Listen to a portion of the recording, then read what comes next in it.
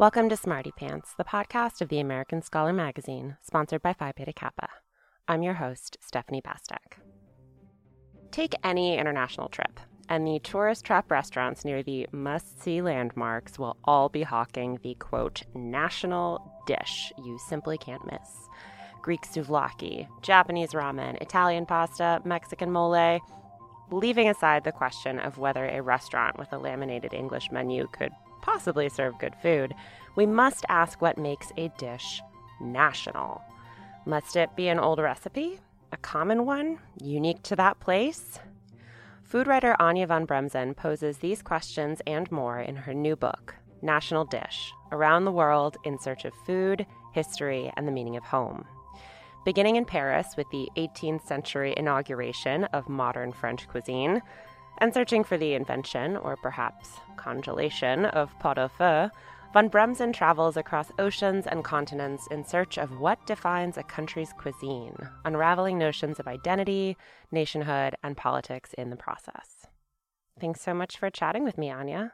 Great to be with you, thanks. So what makes a national dish for you? A long process of nationalization. And I think before that, we should ask what makes a country a nation.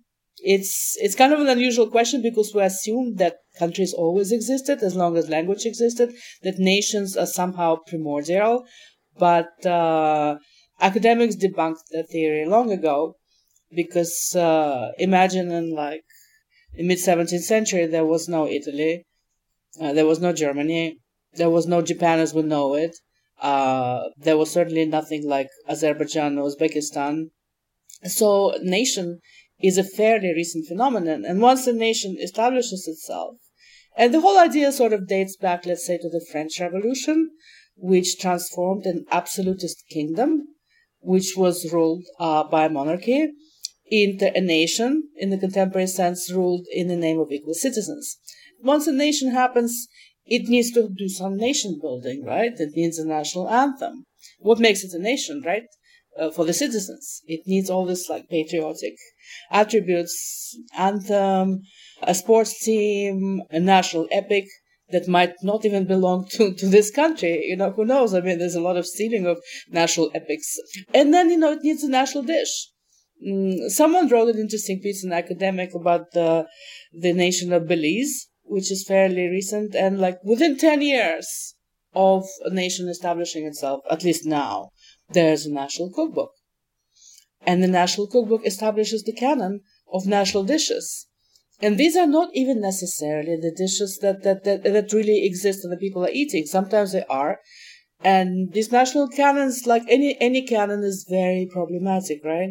It's like who makes the cut, which dish makes the cut, why is this dish promoted over another dish that for some reason is forgotten. And you forget how much sort of male white dominance goes into it. For instance, let's take France. The national food canon was all established by white chefs who cook for the aristocracy.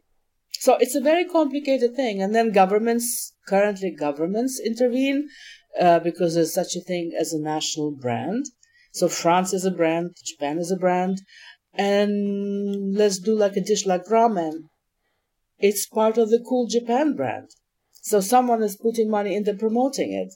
And companies that make ramen are benefiting from it. So it seems like something very innocent and innocuous, right? Oh, a national dish, sure, borscht or whatever, ramen or pizza. But there's just so much history and so much effort and so much that goes into it. And that's why I wrote a book called The National Dish, just to see how this stuff is constructed. Yeah, I'm curious about your own relationship to national dishes, since you came to America from the Soviet Union, which no longer exists as a nation, and even so is kind of a conglomerate of nations. How did your thinking about national dishes evolve from when you first ate borscht, say? Well, I'm a child of the empire, of one of the last, superpower empires.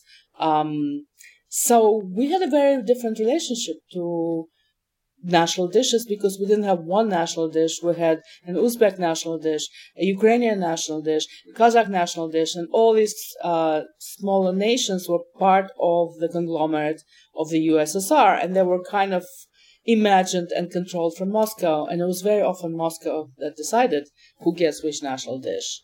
Because let's say the 5 Central Asian stans, Uzbekistan, Kazakhstan, they didn't exist in their current form before the Bolsheviks decided to carve out nations out of a larger entity called Turkmenistan. But it was still controlled by the empire. So our cuisine was extremely multicultural.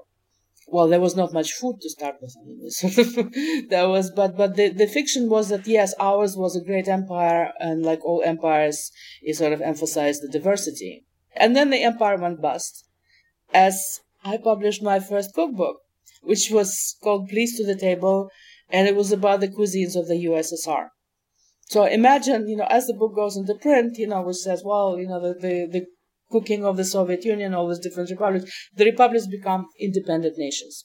And then 10 years later, they all have cookbooks and national identities and national cuisines. So I sort of experienced firsthand what it's like to just see in real time a real nation building. There is a dark side to these national dishes in that they're used, by nation states to establish their brand, their borders, their identity. But it also really establishes like a home, and in a lot of ways can like return a sense of belonging to people who maybe didn't really belong in their original quote unquote state. I'm thinking of like Neapolitan pizza. Neapolitans were essentially forced by poverty and a lot of economic changes to flee to the United States and then brought it back. Well, yes and no. Pizza remained in Naples. The thing is that Naples wasn't Italy. Naples was the capital of the Kingdom of Two Sicilies, and it had a great self-esteem. It was the seat of the Bourbons, and then the North kind of came and just took it all away from them as Italy unified. But pizza is a very interesting example. It was, until very recently, not any kind of national dish. The northern Italians wrote about it with scorn and disgust. Like Collodi, the creator of Pinocchio, he wrote something about it like it was complicated filth, with flies, It was the whole part of kind of othering the South and dismissing it as like something like in Africa. And pizza was, in fact, food of very poor people. It cost only 1 soldo, like a cent. And Naples was a tremendously overcrowded city. In the 19th century, it had 10 times the density of Victorian London. Imagine. So pizza was called by Neapolitans il pronto soccorso dello stomaco, which means the first aid of the stomach. So when the Neapolitans left and the Southerners left, and they started eventually opening pizza joints in the States and introduced pizza to the Due America with North and South America, it probably took off in exile before it really took off in the rest of Italy. So it's an interesting phenomenon. Yeah, I think it's so interesting too in the way that it was a poor person's food that has since become part of the national story. Like there's a bunch of other examples in your book too, like ramen, for instance, was just like a cart food. What do you think is going on behind that with elevating a poor person's food to this stature? I've looked at this phenomenon a lot, and actually a lot of it goes back to the recessions in the 20th century and in the 21st century.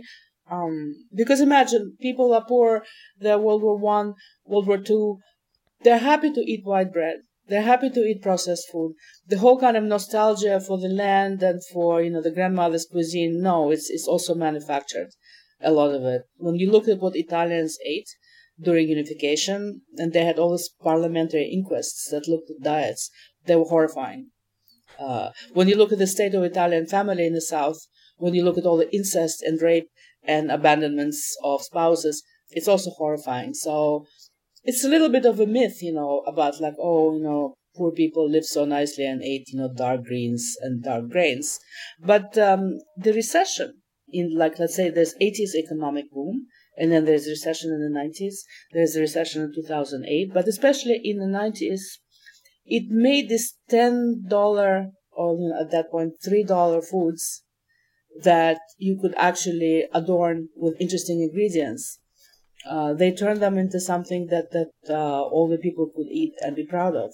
So ramen goes from something at first slightly industrial and fueling the post-war reconstruction, into sort of an object of people's pilgrimages in the 80s, during the boom years, into sort of an object of handcrafted devotion. So ramen becomes shishified and gourmetified and auteur, produced by auteurs. And weirdly, the same thing happens to pizza in Naples. And I'm sure a lot of other foods. So you have something cheap that can also be a vessel for creativity, and it can be part of the national brand.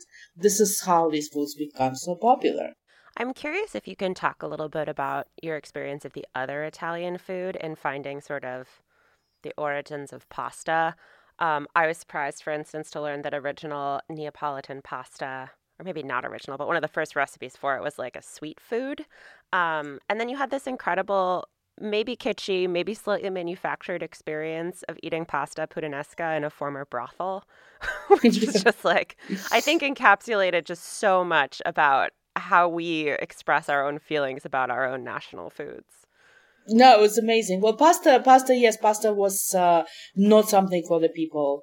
Anything with white flour or white rice or anything like that was not for the people until processing improved.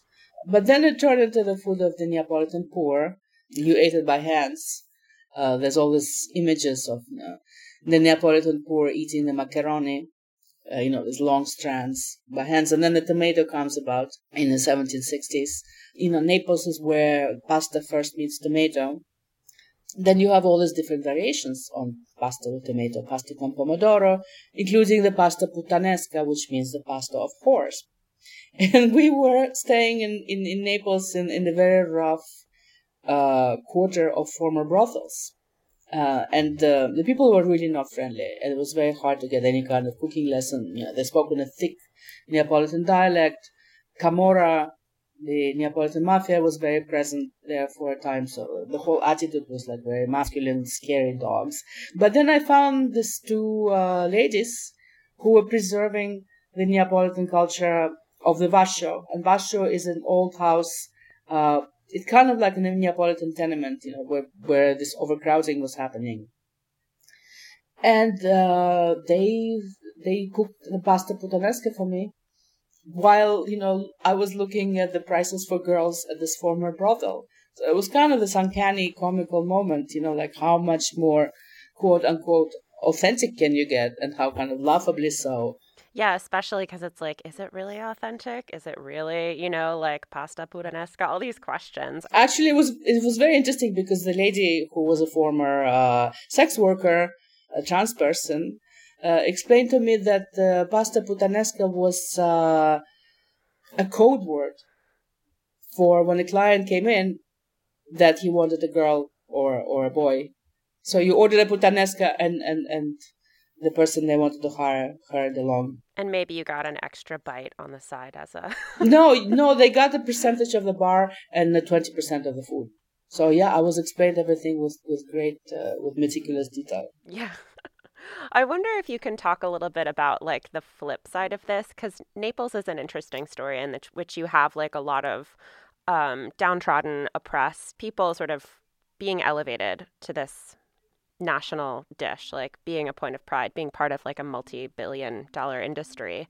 But on the flip side, you've got something like rice in Tokyo, which was used as an example by Imperial Japan with some like pretty awful connotations of purity. White supremacy, yeah. And white supremacy, yeah. So I'm curious if you can talk a little bit about that, about like the inverse of maybe the Neapolitan story, or I don't know if it's really an inverse. It's not exactly inverse. I would say, all the nationalist myths have this dark underside. Right? So the whole Neapolitan story always like we triumphed and we showed everybody, and it's more benign. But the Japanese nationalism was fairly virulent and very imperialist.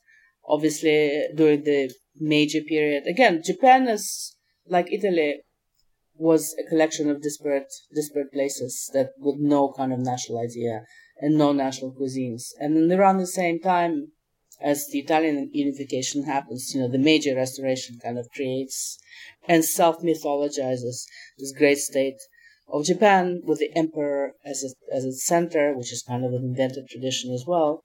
So rice becomes this symbol of purity of the Japanese self. And it's also slightly an invented tradition because all the Japanese children learn in school how they always ate rice, their ancestors always ate rice. Well, they actually ate dark grains. Rice, even the rice farmers. There's, I think, in the Kurosawa film, somewhere there's a scene where the rice farmer cannot afford to eat rice. Like, only the privileged classes eat white grains, white pasta, white bread. So it's all a bit of a myth. And the interesting thing is the Japanese are kind of turning away from it. While they continue to promote it, while it's part of their identity, they're eating baguettes and German breads and pasta and all sorts of things without even thinking about it. I did some funny polling at Japanese food floors of department stores. I would say, well, what do you think of Japanese? Pasta or ramen? And people would say, well, what are you talking about? That same. They're both Japanese. I say, what about shu, which is a Japanese word for shu pastry? Shu or wagashi? They're like, they're both Japanese. And I said, what do you think, McDonald's or izakaya? I was, well, isn't McDonald's Japanese? So there's kind of this omnivorous sense of everythingness in Tokyo, and people really internalize what they eat, and they think of it as their own. I mean, a lot of people think McDonald's is Japanese. They call it McDo, and it has some glocavore twist to it, as does Satubo, Starbucks. And it's just such a part of life that is regarded as its own. Part of what enchanted me about the Tokyo chapter, too, is that, that kind of cosmopolitanism is the same thing that you open your book with when going to France. Like, if you eat in Paris, my favorite places to go are actually Japanese patisseries or this, Japanese cheese shop, because there's this, mutual love affair. And I think, so many cities are like that now. So many cities just have immigrant cuisines. They have, the American spin on this or the French spin on this. How do you think that relates or entangles itself with the idea of a national dish? Well, that was kind of the impetus behind the book, because I think of myself as a completely globalized cosmopolitan person. I'm a Russian-speaking Jew from New York. And, I live in a dizzyingly multicultural neighborhood in New York, Jackson Heights. I have an apartment in Istanbul, from where I'm talking to you now. I speak 5 languages, whatever. Who am I? Where is home? And for a lot of us, and while traveling, for instance, you go to some remote Andean village and there's ramen.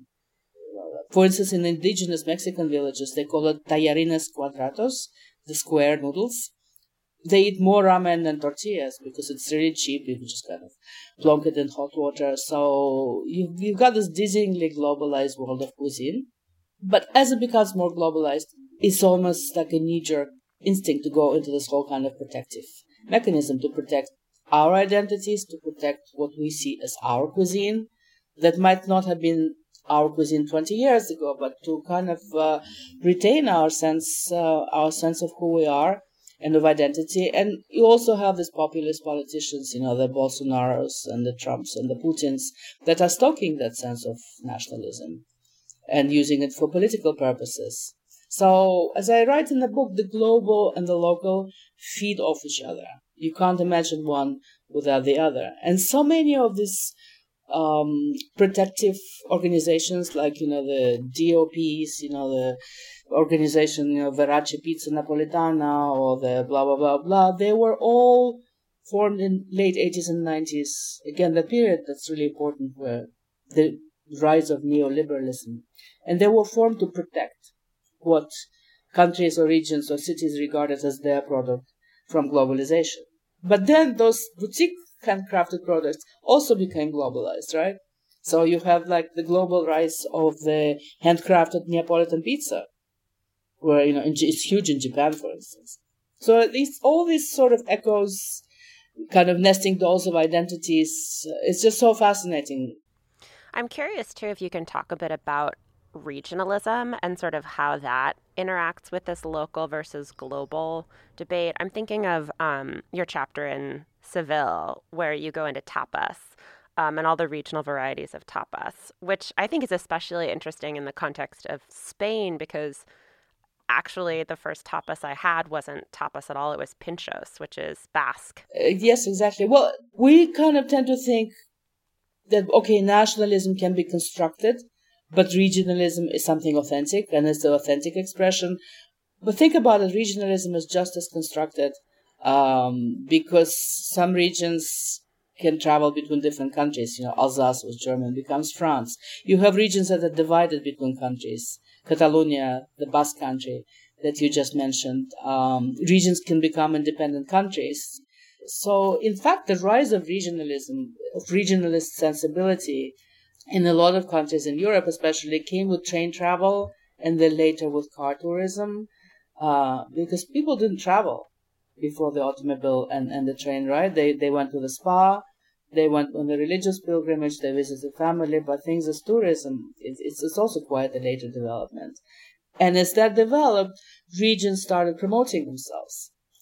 They started putting attractions on maps. People started writing culinary guidebooks, which is where a lot of the regional specialties become presented. There were international fairs or local exhibitions showcasing regional traditions. And at the same time, what was happening is that nations kind of started promoting the idea of diverse but united kind of thing, this almost mini imperial thing. And Andalusia, where Seville is located, is an interesting case study because as I talk to historians, they say, well, until the 18th century, the 19th century even, it didn't have any kind of distinct regional consciousness. What happens is romantic tourists go there and they start exoticizing. You know, remember Carmen, you know, the femme fatales, the toreadors, the toreros, all this kind of picturesque otherness. And they also talked about Andalusia as Africa, the way that people talked about Naples as Africa. You know, there's this kind of this northern attitude. And then Andalusians become fascinated with their own stereotypes by foreigners. So you had all these romantic travelers, you know, kind of stereotyping Andalusia, and they absorb their own stereotype, which is, you know, I call kind of self-orientalization, which is like a very interesting subject as well. Yeah, it's almost like, I mean, for all of these dishes, it's almost like they don't exist without some kind of outer force, sort of forcing them to create themselves or like I brand themselves in a way to compete with other brands. It kind of disillusioned me, I think, by the end. In a lot of ways, a lot of the stories you tell of these national dishes undermines the idea of nationalism, undermines and dispels like these nationalistic myths. Was that one of your goals? It started out as being one of the goals because it just so much of it seemed fake to me. Because I wrote cookbooks before, I talked about national dishes in this kind of cliche way, like everyone else did. But you know, I saw that there were other stories behind it, and as I mentioned, seeing the Soviet Union fall apart and Yugoslavia, you know, living through that kind of 90s moment. Again, so much happens in the 90s. It made me see it like almost live, what was happening. But at the same time, no, I came away not with new respect for nationalism, which I feel still can be a very destructive force, but for how people internalize their identities. Like these days with the internet and with shifting politics, everything is moving very fast, right?